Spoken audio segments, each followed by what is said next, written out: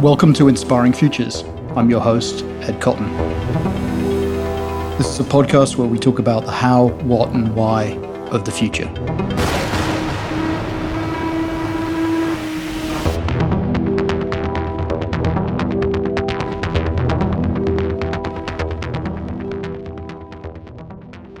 Welcome to another episode of Inspiring Futures. I'm delighted that my guest today is Zoe Scammon from Bodelicious. But how do you say it?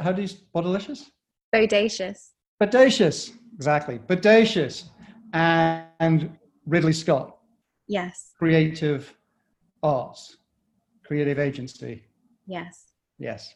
In London. So we're going to get a really interesting viewpoint of what's happening in London, which is in lockdown like we are in New York. But before we go into the conversation, I want to say a big thank you to Alexander Ray from Orcs, who is my virtual sound engineer, making sure we do the recording right and all the other things that I usually, because of my technical ineptitude, fail to do. Okay, Zoe, so let's start off. Why don't you tell us a little bit about yourself, how you got to where you got to, what your background is?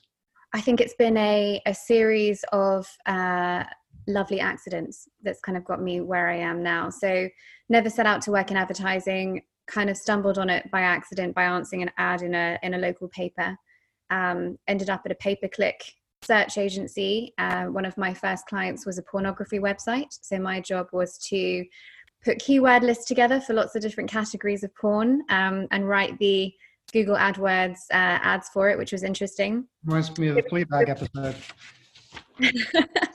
Yeah, I mean, it was great fun. And then I ended up from there moving up to sort of agencies in London and just trying a lot of stuff out. And then when I was 22, I moved to Sydney, and that's kind of where I discovered strategy. So I was working at an agency called Mediacom as a sort of group manager, and I was far too young. I had no emotional maturity whatsoever, and I was terrible at the job.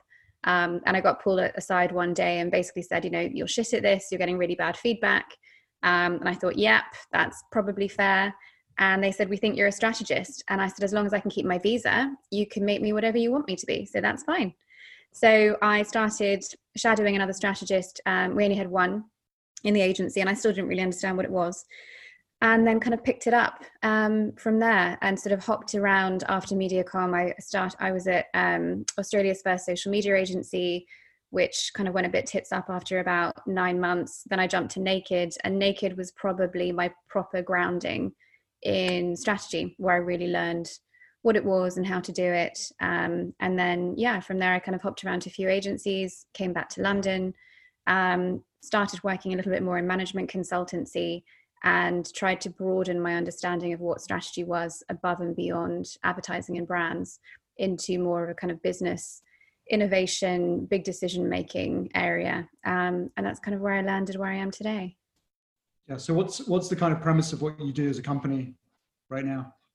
So right now I split my time 50-50. So 50% of my time is Bodacious, and Bodacious is a sort of broad strategy offering. And what I mean by that is sometimes I do brand work and brand strategy, but a lot of the time I find myself looking at organizational design challenges. So why is work not necessarily traveling through the organization in the way it should be? So have we got the right talent in place? Have we got the right processes in place? How can we work differently? A lot of the time it's just advising senior clients on how to make the next steps forward towards new product development, to entering into a new category, or just their day-to-day management of their own jobs and their own teams. Yeah. And then I'm also working a lot on ventures. So I've got some clients in Switzerland, and they've got a big venture fund, which is all about doing good in the world, working with those ventures to help basically refine their business strategy and their brand strategy to get them to push a little bit further, so to almost catalyze them into being as successful as they can possibly be, which obviously means, return on investment for the venture clients. And it's just a kind of big mix, big variety. And I think that keeps me really excited and really interested. And then the other 50% of the time, global head of strategy for Ridley Scott Creative Group, which was set up probably about 18 months, 2 years ago, which was to work across the Ridley Scott collection of different businesses, so from film and TV through to music and RSA, which is the commercial aspect as well. And that essentially is looking at the future of entertainment. And also, you know, how can we build entertainment experiences based on the heritage that Ridley Scott has to build towards the modern day, to potentially look at how we do that for brands, as well as obviously how we market the properties that are coming out of Ridley Scott as well. Yeah. Yeah. And it's a steep learning curve. I've never worked in entertainment and TV before. So that's why I was so interested in doing it and why I put my hand up. Because it's a new way to stretch What stuff do they have going on with the Netflix and Hulu in terms of what their shows and productions? I mean, I would think they're super busy, aren't they? Ridley Scott.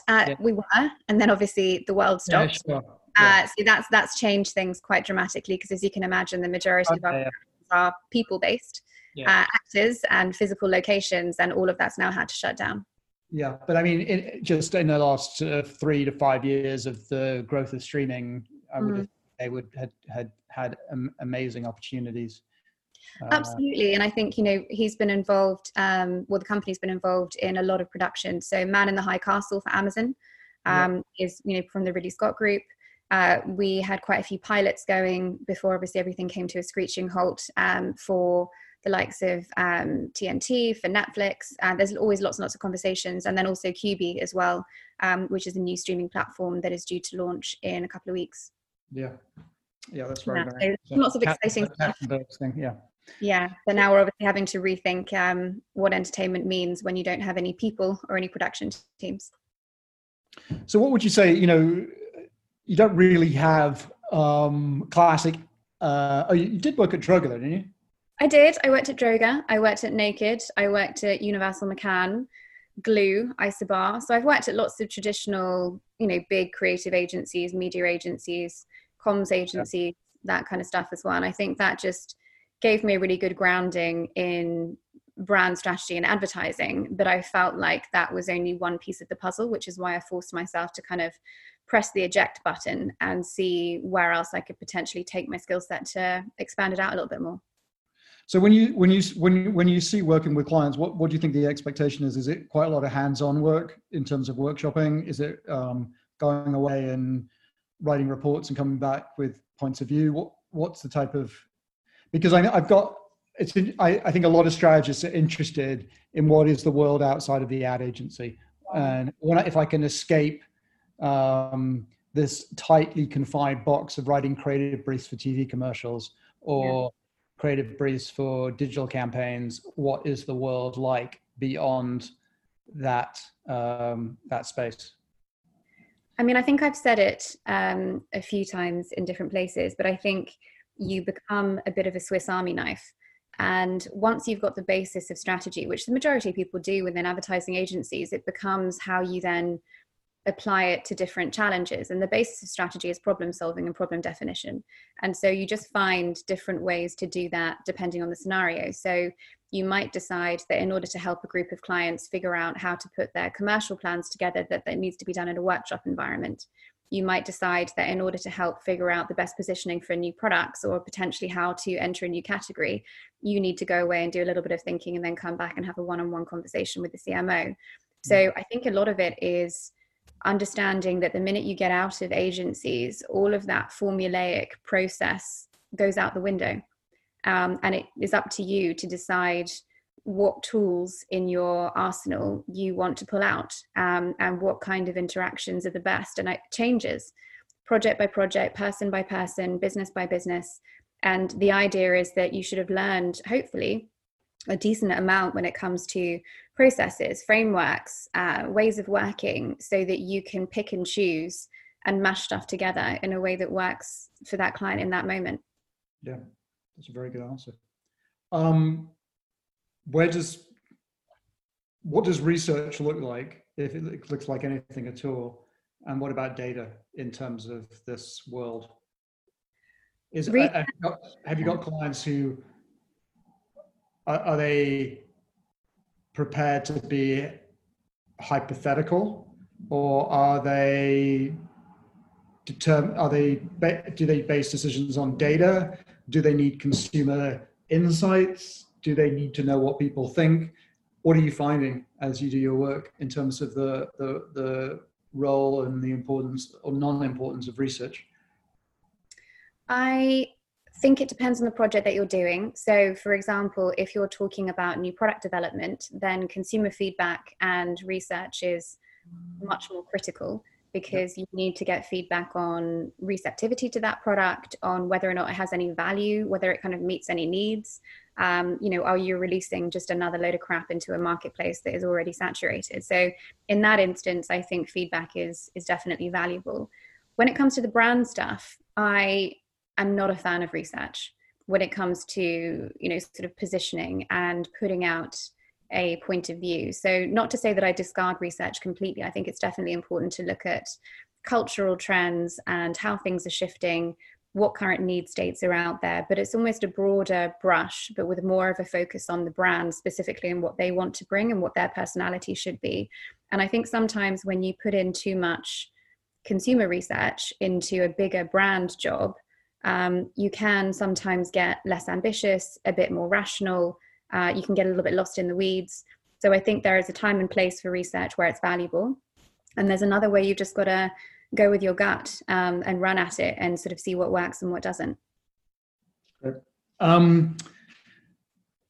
Building kind of a little tangentially from there, because when you're working on the brand stuff, a lot of it's to do with, and positioning stuff, it's a lot to do with the future. And people are tremendously poor at imagining. Yes. Do you have any like hacks to get people to think creatively about what that future could be? Because I'll give you one. Yeah, go on. Give an example. Bree told me this. She works for SYP, Stone Yamashita.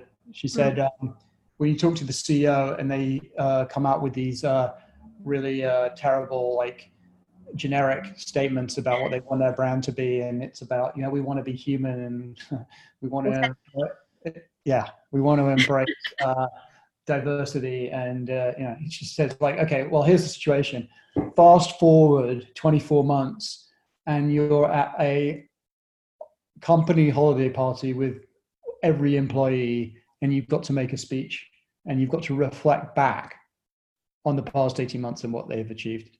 Yeah. And you have to make an emotional pull to the heartstrings of your employees. What would you say? I thought it was quite good. That's really nice. I mean, the one that I tend to use is sometimes I use it in a workshop, sometimes I email it to them and ask them to fill it in.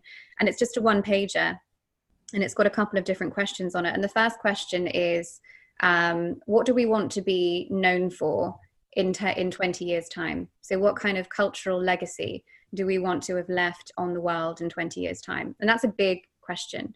So I ask them to jump to that first, and they're always scratching their heads going, oh, I don't know.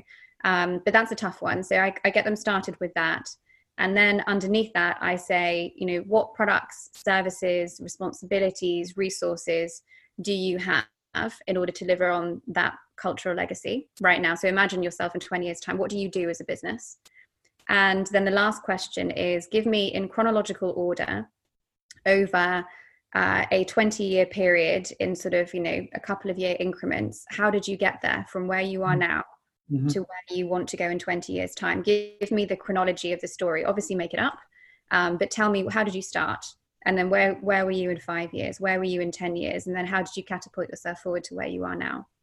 And it's a tough exercise, but I think it really gets people's brains whizzing above and beyond, where do we want to be in 18 months? Because I think a lot of marketers, quite rightly, are panicking about sales, they're panicking about budgets, they're panicking about their relevance within the business and how they can keep up their own momentum and keep their own jobs. And so there's a huge tendency, which has definitely grown in the last decade or so, to think short term. You look at the majority of CMO tenures at the moment, they're getting shorter and shorter and shorter. And so trying to get them to think about the future in a way that's more tangible and not fluffy and wanky and starting to talk about, we want to be an authentic brand in the hearts of people and all that bollocks. You have to get them to sit down and really think about it. And it's a homework assignment and it's their job. It's your job to nudge them and your job to help them dream and to imagine, but they've got to put some effort into it. Yeah. just going to forgot what I was going to ask. It was going to be a great question. Damn it! What was it going to be? Oh yes, I remember. You reminded me just then. Purpose. Yes. Is it coming up more and more? Is it? I think it depends on what your view of purpose is. So I think that people like to sort of talk about something as being dead. So, the amount of articles I've seen of, brand purpose is dead, move on. Regardless of what you call it, whether you call it a mission, whether you call it a purpose, whether you call it a direction, whether you call it values, whatever, it doesn't really matter. There still needs to be some sort of North Star that drives a business above and beyond making revenue or making money, that allows you to build, ancillary meaning and ancillary, so I don't know, just kind of more to a brand than it just sells trainers. Because, that the whole purpose of a brand, as we all know, is to build something intangible over and above the tangibles. It's to get people to align themselves personally with something that they believe in from that particular brand and what it offers. And so I think if you don't want to call it purpose, you can call it something else. But I still think that North Star and that navigation is critical. I mean, one thing I've noticed is I think what the detractors against brand purpose are saying is sort of the Mark Ritsons of this world are sort of saying they become highfalutin and they become very generic. Yes, very. Every food company wants to feed the world. And so how do you find, because we talked about short term, we talked about purpose, but there is this sort of push to being all things to all people a little bit, and although we've got all this narrowcast targeting, micro influencers, at the same time we've still got these purposes that seem to be like blending into each other, and we have a tough time trying to really finesse and nuance exactly who it is we want brands to be. I think that there is sorry, I'm going to turn my Slack off. I think there's a balance in terms of where you can go with purpose that means that you don't end up in this kind of lofty, wanky, generic space, which I think is the temptation. And you just got to bring it down a level and make it uniquely credible to that business. So not every food company has to save the world. Yeah. Not every sports company has to get everybody moving. I think one of the best ones that I've kind of ever seen is probably more likely to be an Airbnb, because that felt unique to Airbnb. And I think that, Belong Anywhere does initially sound a bit wanky, but what's been amazing about them is that they have built their business and all of the different pieces of their business using that as a navigation point and making sure that, they're building connections between people. All of their CSR stuff that goes out is about humanizing every single individual. And I think that if you have that strength of navigation that feels unique to your business, it can act as such a valuable springboard for every level of decision making, not just marketing and communications. And that's what you're looking for. Yeah, again, it goes back to being the simplicity, the clarity, and the ownability of it. Yeah, and it's hard. There's a reason why it's a tough thing to get into, and it's a reason why a lot of brands get it wrong. It's not an easy process to go through. It's definitely not something that can be solved in a 2-hour workshop. It takes a hell of a lot of finessing. It takes a hell of a lot of, immersing yourself in a client business and talking to people, and also then matching that against the current climate and what the sort of consumer needs are as well. And then also just looking at it with a realistic lens and go, guys, can we really pull this off? And if we can't pull it off, we shouldn't be moving in that direction. Well, and I think it goes back to that point of what you mean is, can you make it actionable? Is it true to who we are? And actually, can we do things that actually live up to that? And are we brave enough to get behind this? Yeah. Well, I think that's another criticism of the purpose, which is, generic and lofty and no follow through. Yes. Yeah. Absolutely. Okay, let's switch to the topic of the moment. Surviving the pandemic. Yeah, Um, it's an interesting time. I've been having lots and lots of I've been back to back over the last week, talking to brands that I work with, talking to celebrities that I work with, and trying to navigate this new normal, which is crazy. It's like trying to balance yourself on a bouncing beach ball. Everything's changing at a rate of knots. I feel like we're all in whiplash territory because it's happened so fast, and we need to try and figure out what this is going to mean. And I don't think anybody knows the answer on that just yet. what sort of feedback are you getting from clients? Is it all different, or is there sort of a general response that is sort of one of panic? I think one of the things that I've been counseling against, and I've heard it from a lot of brands, is they're all rallying going, shit, what message should we put out? What should we say? Let's communicate to consumers that we support them and all that kind of stuff. And I think the brutal feedback that I'm giving at the moment, which is hopefully going to be heeded by the majority of them, is unless you're making a concrete, tangible effort to help at the moment. So whether you are repurposing your manufacturing in your factories to be able to create masks or ventilators or hand sanitizer, whether you are providing a valuable service for a brand new set of consumer needs that we didn't even have a month ago, such as existential survival, boredom, cabin fever, emotional connection, you don't need to say anything. And I think that is a critical thing. And I think, as I said, we're moving at warp speed. People globally are going through what I can only describe as a mass emotional trauma. I don't think that we have a huge amount of headspace in our minds at the moment, despite all of the additional time that we might have on our hands. I think that we are becoming, and no fault of our own at all, a little bit scatty, only because we're taking in so much from this news cycle. Everything's changing every 5 minutes. Our lives have changed unequivocally in terms of our financial situation, our familial situations, our living situations, our freedom's been curtailed. That's a lot. And to add, brand messages in there at this point in time doesn't feel timely, doesn't feel necessary.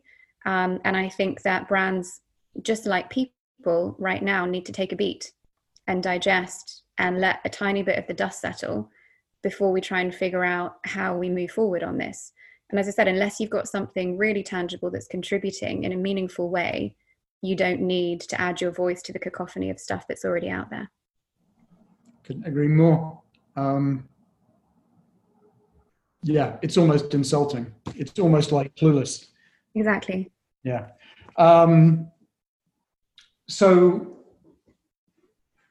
if you try and kind of, as you are asked to do by your clients, probably lay out a sort of trajectory of what this is going to look like. We had our unemployment numbers just came out today. There's we went from very few to 3 million. Yeah. And it's going to get us. Yeah. And so you've got clients who don't know if they have jobs as well, I wonder. Exactly. And this is what I mean about emotional trauma. I think that it's an emotional trauma for people who we would previously name consumers. It's an emotional trauma for the markets. It's an emotional trauma for our clients themselves.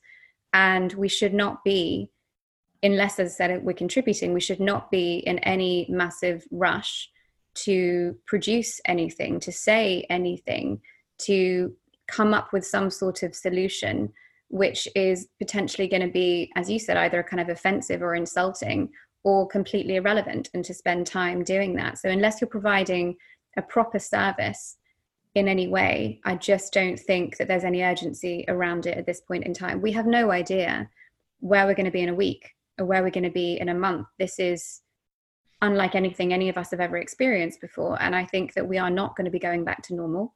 I think what we're going through now is a kind of once in a generation fundamental shift in every facet of our lives. And for anyone to predict that right now feels idiotic and arrogant, to be honest. Yes. Let me let me agree on what you just said, but then suggest something additional. Oh, no. I was on a call the other day, and there was a guy who was a consultant, and he said, this is a wake-up call for example, a client of mine that is a luxury menswear retailer that only had stores, had not done DCC, has nothing, and now they're scrambling to build a team right now to do this thing as fast as they can. Yeah. And I think we're seeing across categories where everyone talked about a digital revolution and everyone talked about digital transformation, and there were people, I mean, you only had to look at the McKinsey reports or the Deloitte reports, and they all said the same thing. Only 25% of companies have fully embraced digital transformation. And now we've really seen it. You know, you've got restaurants who can't do delivery because they don't have the digital infrastructure. So it seems to me there's two parts to the picture. One is shut up if you're not doing anything meaningful. And two, work out how to transform your business to make sales, make revenue through digital in this new environment. So, for example, the movie studios, there are no movie theaters open. Yes. Bonds going back is going to be pushed out to 2021. Well, why don't they charge $1 and have 1 billion viewers, which would break the box office record? You know, I think those things are definitely in the pipeline in terms of how the movie studios are pivoting. For example, you know, they've taken Emma, the film, straight to Amazon early. Frozen 2's been released a month early on Disney+. So I think those things are happening. I also think that despite the fact that we are shifting to a new normal, it's going to take a little bit of time for some people to get behind that. And I also think that these films are very expensive, and box office, in terms of physical box office in theaters, make a shit ton of money and can't be underestimated. So I think that the digital transformation on that will come faster than we'd ever expected it, but I still think there's going to be people digging their heels in on potential loss of earnings, especially having to maybe move into new platforms and physical theaters, kind of thinking, yeah, great, you can transfer the money from a studio through to a streaming platform, but then you're potentially damaging relationships if we do go back to any kind of new normal in terms of movie studios and theaters. So there's a lot to consider, and that those topics are quite complex. But I think that the rate of moving from a brief into an execution from a digital transformation perspective, prior to all of this happening, it could have taken 12 months, 24 months, longer potentially. And now, obviously, as you said, because there's some urgency for businesses to keep their heads above water and be able to actually build out these different pieces of infrastructure to be able to keep making money, that's speeding up massively. I mean, one of the examples that I saw the other day was the NHS in England, so the National Health Service. And obviously they are fantastic in every possible way, but they are, you know, known to be, prior to now, bureaucratic, slow, and difficult to work with. And they put a brief out to basically a bunch of telemedicine providers and asked for services to come in to be implemented almost in the next 7 days to be able to deal with patients who are non-urgent. So allowing GPs to do more virtual consultations. And prior, a process like that, a kind of tender like that, would have taken 48 months, and they asked for responses in 48 hours. That's radical. Speed of change. It's almost all of the rules that we've previously had in place are being unpicked and proven to be false. You know, one of which is you're less productive when you're working from home. I think everyone can hopefully agree that one's swept away now. You know, another one is, you know, that classic awful lazy insight, which is, you know, we're more connected than ever, but we're less connected than ever, that kind of thing. Obviously, that's now been proven to be utterly false. And then you've got timelines on technology. So I think a lot of things are being proven that we can do hard things, we can make it faster. And I don't think that's going to be readily forgotten. Yeah, I mean, I think the other thing is and I think you said I think your phrase was sort of once in a generation or a historic moment type of thing. Yeah, we're all going through it together. Yes. From the CEO to the lowest ranked employee. And I think that makes it very interesting. I also think that makes, you know, I was talking to somebody the other day where I think in a way there's never been a better time to be an insight person, because um, you know, you might be selling beer and you've been doing it for 20 years or 10 years and you know everything that someone's going to say in a focus group and you don't want to do another one and you're bored and you're cynical and you're skeptical, but you don't quite know what's going on right now. Yeah, it's a massive learning curve. And you could use the help of some bright people who can help you. So I think that's a real positive. Absolutely. So what do you can, in terms of like just playing the scenario game, you said the world isn't going to be the same after this. Yeah. And because I think we're going to go through this sort of, I mean, clearly when everyone's released from the prison, yeah, tend to be sort of like like hugging of complete strangers in the street, and yeah, it's going to be like those photos of the end of the war. Yeah, exactly. We're going to recreate it. Yeah. So then, you know, you'll have like festivals, 3 million people festivals selling out in like minutes. I don't know if that's the case. I wonder, and again, as I said, predicting stuff I think is idiotic and arrogant, but you know, I'll have a go. I wonder if gigantic gatherings of people is going to come back in the next couple of years. And the reason I say that, and there's two ways of looking at it. The first could be, of course, they're going to come back because people are so desperate to be with one another, having been, you know, basically locked up and put in prison, that they're going to embrace it. The other thing is that there might be a bit of a hangover about this whole idea of big gatherings, and there might be a bit of fear around that as well. And so what we might see is actually that obviously we still gather and we still have a huge sense of community, arguably more so than we ever did before. Which we needed is in the polarized society we were getting into. But I'm not sure if gigantic gatherings might be something that people are adverse to, at least for a period of time. No, I think so I'd be interested to see how that works. I think, you know, the most obvious one that everyone's banging on about is working from home and flexibility. So I think there'll be some flexibility with that. I do wonder on the job front. So prior to all of this happening, it was very sexy to start your own business and to be self-employed and the gig economy and all of that kind of stuff.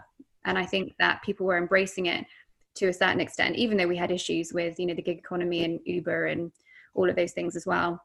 But I wonder now if, and I might be wrong, if there will be a rush back to more stable jobs and full-time work because of this scary factor of not having a cushion and not having a safety net. Even though people are being laid off from full-time jobs, I think there might be more of a perception of being on firmer ground and being a bit safer if you've got a quote unquote proper job, as opposed to being self-employed. And I think, you know, for a certain subset of people, I can see that happening. Yeah, I definitely agree with that. And I wonder if actually there's any form of hybridization. Yeah. You know, yes, you're a great strategist. We haven't got work for you right now, but set up on your own and we'll guarantee you a set number of hours. Yeah. So, I think that's some more, I think it's stability. More like a hybrid, you know, yes, there isn't really a full-time go off on your own, but we're not going to leave, you know, we're not going to leave you in the lurch. Yes. That type of thing. So I think those hybrid type arrangements might be actually quite attractive because you do have that stability and freedom sort of combined. And I think the more enlightened employers will think about that. I also think when you get to the gig economy, you know, it's sort of cruelly exposed right now. You know, the Lyfts and the Ubers are at the front line of this, and they're not protected. They're not. They've got one choice: drive when you're sick to get paid or starve. Yeah, exactly. And I think that that's happening on a myriad of different fronts where, you know, previously, I'm not sure if you're fully aware of the NHS in the UK, but there's been this debacle of how dare the doctors on the NHS ask for a pay rise, the greedy bastards. And now these are the people saving our lives. Yeah. So I think and also, you know, supermarket workers were looked down on as being lesser, you know, they worked in a supermarket, or Uber and Lyft drivers were seen as, you know, unable to get, again, quote unquote, proper jobs. But actually we're looking at it now, and these are the people that are keeping us all afloat. Yep. So I think there's going to be a new, you know, reverence and appreciation, I hope, for those people, and potentially from a gig work perspective with the likes of Uber and Lyft and the supermarkets and Amazon deliveries. I'm really hoping that they start to think about how they treat these people more humanely, and actually give them the benefits that they deserve to a certain extent. So I'm hoping there's going to be changes on that front. And then I think from a business perspective, I think that, again, the sexiness factor of startups and all of these crazy valuations, I mean, that was starting to drop a little bit when it came to the likes of, WeWork, when it came to Peloton, and obviously Airbnb were about to float, and people were kind of nervous about what was going to happen on that front. I think what's been shown even the last week is that these startups and the VCs have been throwing far too much cash at them and overvaluing hugely what they're worth and also what they're able to withstand. And, quite rightly, the VCs are now kind of going, well, if you don't cut your costs in the next, week, we're going to have to start thinking about pulling money out. And so left, right, and center, you're seeing startups either crashing and burning or having to shed as many employees as they possibly can. And I think we're going to actually have much more of a rational mindset around how we view these companies, taking them off these, perceptions of being on the pedestal, and looking at actually, looking under the covers and going, how much profitability have you actually got? Not the idea of the business and what, how beautiful it is or aesthetically pleasing it is or how great it looks on Instagram, but actually, how is this business model working? And I think that's definitely going to be a mind shift. Yeah, because they haven't had to face up to those realities until now. Yeah, they've been shielded because of the cushions of a lot of their cash balances. Well, not everyone, but quite a few of them. Yeah. But I mean, I think it's it's quite a pessimistic scenario if you think about it. I mean, it is talking about a lot of people losing their jobs, and there's a lot comes with that. It's really, it's interesting, the climate change debate. If you look at Extinction Rebellion says, ground the economy to zero. Yeah. And, and we're grinding our economy to zero and it doesn't work. Yeah. And so what is you can't really we can't go back to normal. No. Because we'll kill the planet. We can't do the Extinction Rebellion because we'll kill the economy. Yeah. So we have to there has to be some enlightened leadership. Yes. Political business leadership that takes you to this midpoint. Yeah. And maybe one of the big things that will happen is people will just have to accept downsizing. Yeah. And living more within their means. Smaller house, smaller car, travel less. Yeah. Spend less. That will, have significant impacts on those more indulgent businesses.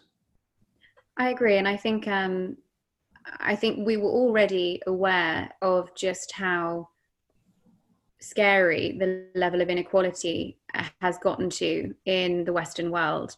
And I think that a pandemic like this just shines a brightly colored spotlight on how awful it is. Because when it comes to, your health and safety, you were mentioning Uber drivers, the choice is drive or starve and expose your health for that. And that's a horrific choice to have to make. And then, you've got some slightly tone deaf people talking about the fact that a pandemic is a great equalizer when it's anything but, because social isolation for the rich is fundamentally different from social isolation of a family of 6 in a 2-bed flat in Brooklyn.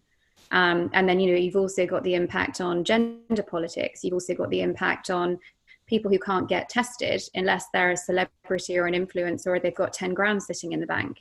So I think that the appetite to continue this level of equality is going to be fundamentally shifted. Even though it was getting to that stage, all this has done is fast track the fact that it is cruel and unfair, and we need to do something more about it. Especially, I think in the US, it's shone a light on the fact that health cover for all is fundamental as a human need. And then also, I think it's interesting, especially in the UK over here as well, is they're fast tracking financial bailouts for individuals. So, the idea of universal basic income might come out of this and might be a bit more palatable in some places. So, yeah, I think there's going to be a lot of change, but who knows where we're going to be. Yeah, as you said. I'm not sure more. We kind of covered a lot. There's sort of like a perfect conclusion to the end, a perfect full stop, because I'm not sure where you go from here. I don't know what the future is. Yeah, I think a lot of it is just navigating over the next couple of months, and doing so in a way that requires a huge amount of empathy. And I think the other thing that I've noticed, just to add one more thing, is I am hating all of these people on Twitter and on LinkedIn saying, be productive with your self-isolation time, write a novel, reassess your business plan, think about your personal brand, do all of Don't waste this time. Don't waste this valuable opportunity. And I am in the complete opposite camp. Because I think, as strategists, and not just strategists, but generally in the creative industry, we are, hopefully most of us, empaths to a certain degree, which is the thing that makes us slightly more creative or more insightful. And I think that, again, we need to understand that we are also a part of this gigantic emotional trauma, and to put that pressure on ourselves to use this time to be productive is ridiculous. And I think that we need to look after ourselves, and we need to not think that we're wasting the time.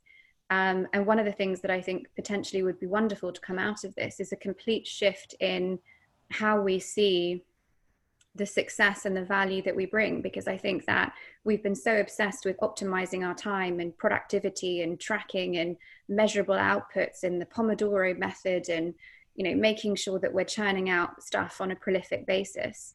But actually, we haven't given ourselves time to sit and to be bored and to be idle. And all of that is proven to be hugely fertile ground for creativity, if we're actually allowing ourselves just to sit. So I think we need to reframe this idea of idleness as a bad thing, because idleness and laziness are two completely separate things, and not put so much pressure on ourselves. And I'm actually enjoying, in between my myriad of, emergency phone calls, just sitting. Yeah. And not doing anything. And I think that is a deliberate thing that we should all try and embrace, as opposed to making ourselves feel even worse by going, God, why haven't I written, the next great article or the novel of my life? Yeah, like somebody told you to do.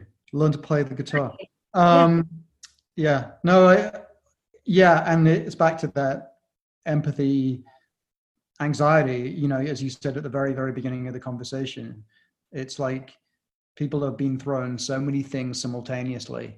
That all that, it's an anxiety trauma. Yeah. Because if you're told you're getting sick, your parents are getting sick, or you're going to be spreading this thing that you don't know you have. Oh, and by the way, you've also lost your job. You don't know where your mortgage payment's going to come from. You can't get a food delivery for the next 4 weeks. And the idea of going out on the street to go to a supermarket fills you with existential dread. It's like, well, that's a lot to process, right? So to tell me that I need to write a novel or reassess my business plan on top of all of that, I'm going to tell you where to shove it, to be honest. And I think come to the Park Slope Co-op, yeah, which is the number one, 17,000 members. It's the largest grocery cooperative in the world, and it's one block from where I live, and I'm a member. And if you are fortunate enough to be a member, not only do you get the most amazing just-in-time delivered fresh produce, the price you pay is you have to wait in line right now for about 2.5 hours. Wow. Yeah. And that's good. You don't want to be on the street for 2.5 hours right now. It's a good time to be idle. Listen to a podcast. Oh, yeah, that as well. But you also don't want to be outside in Armageddon. But no, I agree on the idleness thing. I think we've just got to stop with the productivity chat and the optimization of our self-isolation time, because we are not all going to come out of this, as I said, having written books or with the perfect beach body, or having mastered the art of pranayama yoga. I mean, it's too much. And I think we need to give ourselves a break and take a beat and sit and learn to sit with boredom and learn to sit with uncertainty. And I think if we do that, we're going to come out of this more empathetic and more creative, and more able to navigate the uncertainty that we're undoubtedly going to continue to find ourselves in. What a brilliant way to end it. I cannot think that is perfect. That is a very, very succinct ending. Thank you so much. Thank you for your time. Thank you for your thoughtful, insightful, empathetic perspective, and the best of luck with the forthcoming, Congratulations. that's with your idleness, Yes. your kind of fulcrum from idleness to helping people cope with anxiety and emotional trauma. Fingers crossed it works. Good luck, and thank you for your time. You too. Thank you. Speak to you soon. Okay, bye.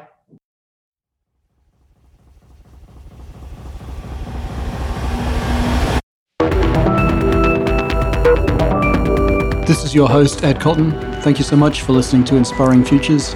Until next time.